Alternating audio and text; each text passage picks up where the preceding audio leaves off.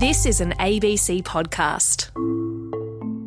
Hello, this is CoronaCast, a daily podcast all about the coronavirus. I'm health reporter Tegan Taylor. And I'm physician and journalist Dr. Norman Swan. It's Tuesday, the 25th of May, 2021. And Norman, yesterday we heard those words that we've all come to dread, that there were new positive cases, this time again in Melbourne. We originally heard it was just 2. Over the course of yesterday, that grew to 4. What do we know so far about this cluster? What we're talking about here are cases which are a mystery.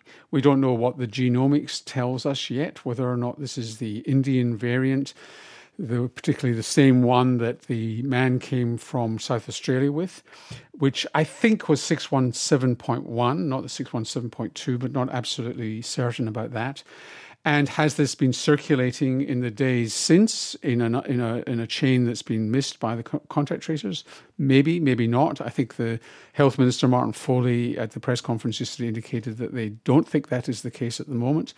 But they've got to find out where this comes from and go back in time to see where, in fact, they caught it from. So, you know, as with all of these cases, you've got to find out where it's spread to in the cluster, which is really a household cluster that we've got at the moment, where those people have been, and where you've got Tier 1 and Tier 2 sites. Tier 1 where you've got a quarantine for 14 days. Tier 2 where it just might have been a passing contact and you need to get tested and isolate until you got further information. That's the dilemma at the moment. And if it follows the pattern of New South Wales and Victoria more recently, they're not going to go into lockdown just because the contact tracers are at work. They will trust the contact tracers to do their job. What will spook them is if, in fact, there are lots of mystery cases. If, in fact, there's a chain of spread which they're not able to tie down, and it's going to take them a while to find that out. But if they're not finding any sign of a chain of spread and it's isolated to this cluster and some contacts beyond that cluster, it's very unlikely that Victoria will go to a lockdown. They'll trust their contact tracers to deal with it and get it under control. So this is obviously something that contact tracers in Australia have become quite practiced at over the last couple of months. And this is the situation we've been dealing with for the past 18 months. But one thing that we have now that we haven't had until recent months is vaccines. And there was a rumour yesterday that was later quashed that people in that area were going to be automatically eligible to be vaccinated. And they've since came out and said, no, that's not the case. The vaccination eligibility remains the same. But is there an argument for fast-tracking vaccination in areas which have been exposed like this? Yes, there is. The incubation period is about 8 to 14 days.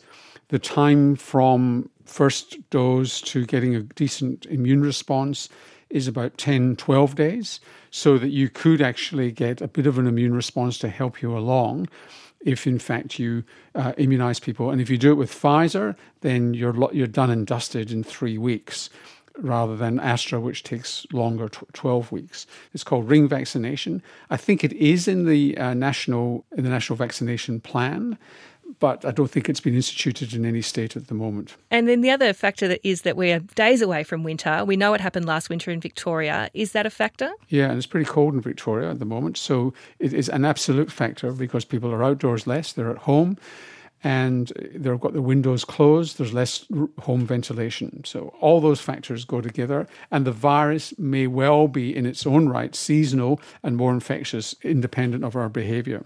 So all those go together, and Melbourne remembers only too well what happened last winter. Winter is coming. You sound just like Jon Snow, Dr. Swan. I do. Which Jon Snow I'm talking about, I'll leave up to you epidemiology nerds to figure out.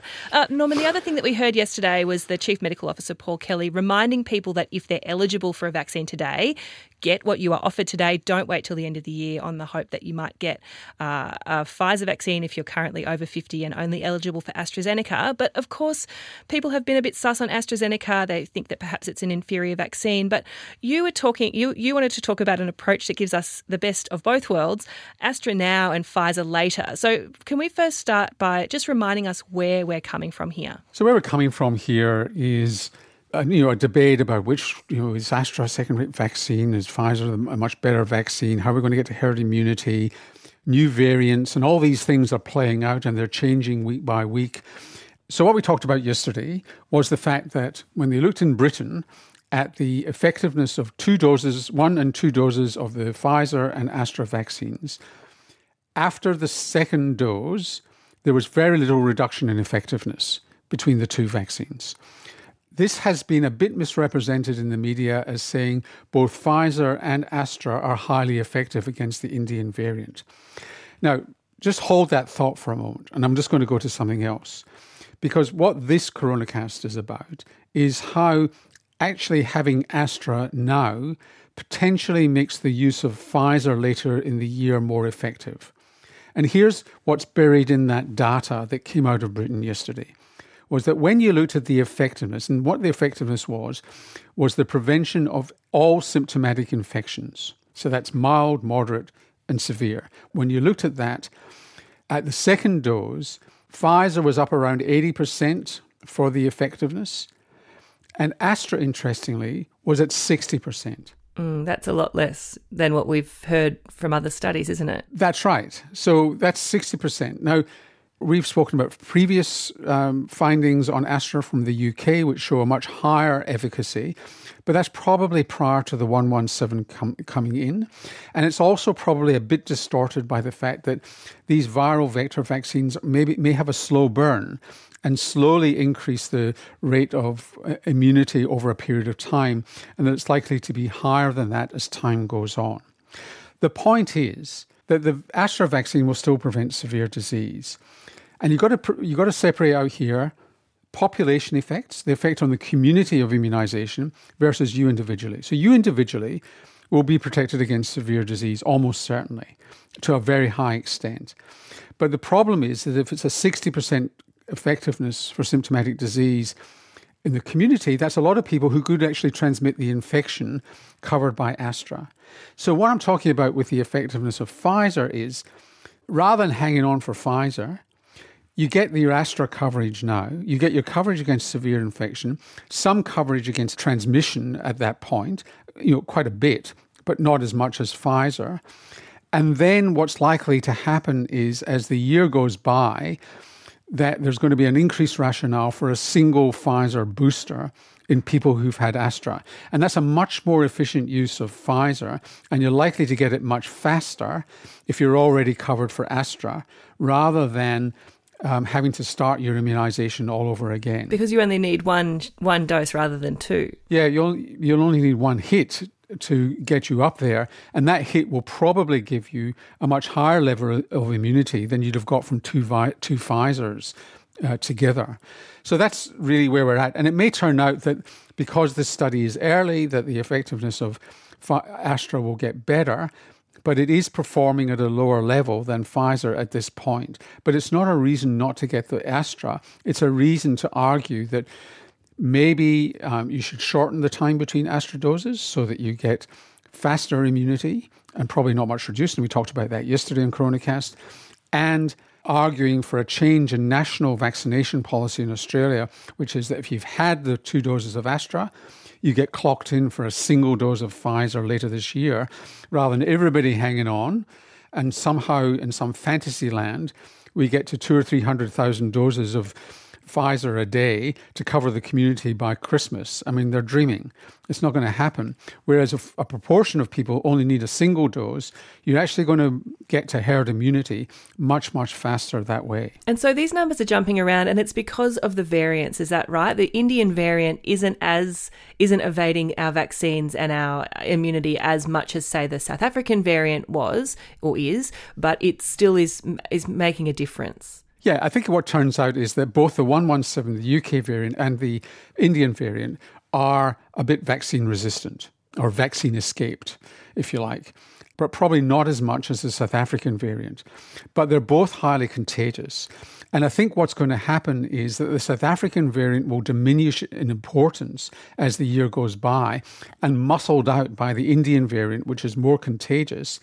And the good news about that is that it's more susceptible to the vaccines. Norman, we get a lot of messages from our wonderful audience saying that they're a bit sus on Astra to start with. It doesn't seem to be quite as good as Pfizer in terms of efficacy. There's the low risk of blood clots. And now we're saying this. Why should they still go out and get Astra? So just to summarise, at a population level across Australia and at an individual level, we just need to be covered against severe disease. And Astra is still going to do that job. So even if it comes in and we get mild symptoms, we're not going to end up hospital, we're not going to end up dying, and elderly people aren't either. So that's the rationale there for getting it done. Let's just turn it into the common cold for as many people as we can. Then at a population level, we've got an increased risk of transmission if you've had 2 doses of Astra. So the answer for that is a Pfizer booster later in the year, a single dose of Pfizer, which is likely to give you even higher immunity than if you'd had 2 Pfizer doses. And that's a much more efficient use of Pfizer and more likely to achieve herd immunity faster than some imaginary campaign that's going to get everybody immunised by the end of the year, even if we have got millions of doses coming in every week towards the end of the year. Well, dear listeners, I'm sure you have lots of questions about that, which of course you can send in at abc.net.au/coronacast. And Norman, another question that we got asked about a lot, especially last year, was about the role of vitamin D and your susceptibility to COVID-19. So an interesting study from the United States looked at 18,000 people and they measured their vitamin D levels before the COVID-19 pandemic. So you already knew what their levels of vitamin D were. And then they followed them through and adjusted for all sorts of factors, their age, their sex, their race and ethnicity, their education level, how obese they were or not, their blood pressure, smoking, where they, their postcode and so on. So they had a whole heap of data on them. And then they looked at who caught COVID and who didn't. And there was no relationship with lower vitamin D levels. So low vitamin D levels were not associated by themselves with the risk of catching COVID. Where did this perceived correlation come from then? Well, vitamin D has quite profound metabolic effects on the body, and it was thought that it could affect the immune system. So vitamin D is a hormone.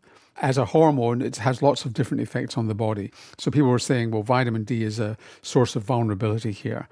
And it had a rationale behind it, but it doesn't play out. As indeed, a lot of things with vitamin D haven't played out. Over the years, we've said it's going to prevent coronary heart disease, it's going to prevent colon cancer and things like that. And it's not really played out. And it doesn't seem to be playing out here. The one unanswered question is, what's the role of vitamin D if you've caught COVID and getting severe COVID-19? And I don't think that one has been sorted out. And just one question from our audience before we leave, Norman. Fiona's asking, are there any risk factors we know that increase your chances of being the one that would get an Astra blood clot side effect? Look, there aren't, but they are broadening the group who are eligible for Pfizer. So you're eligible for Pfizer if you've had HIT, which is the heparin-induced version of this clotting problem. If you've had a cerebral venous sinus thrombosis in the past, for whatever reason. Which is a clot in your brain. Which is a clot in your brain. And now they're broadening it to if you've had something called the antiphospholipid syndrome, which is a clotting tendency, often picked up in pregnant women. And the other one is if you've had a clot in the splanchnic veins, which are the veins in your abdomen. So it seems to be broadening out to a larger group of people. But if you've had a clot, say like a DVT in your leg... No evidence. Well, that's all we've got time for today, but we'll catch you tomorrow. See you then.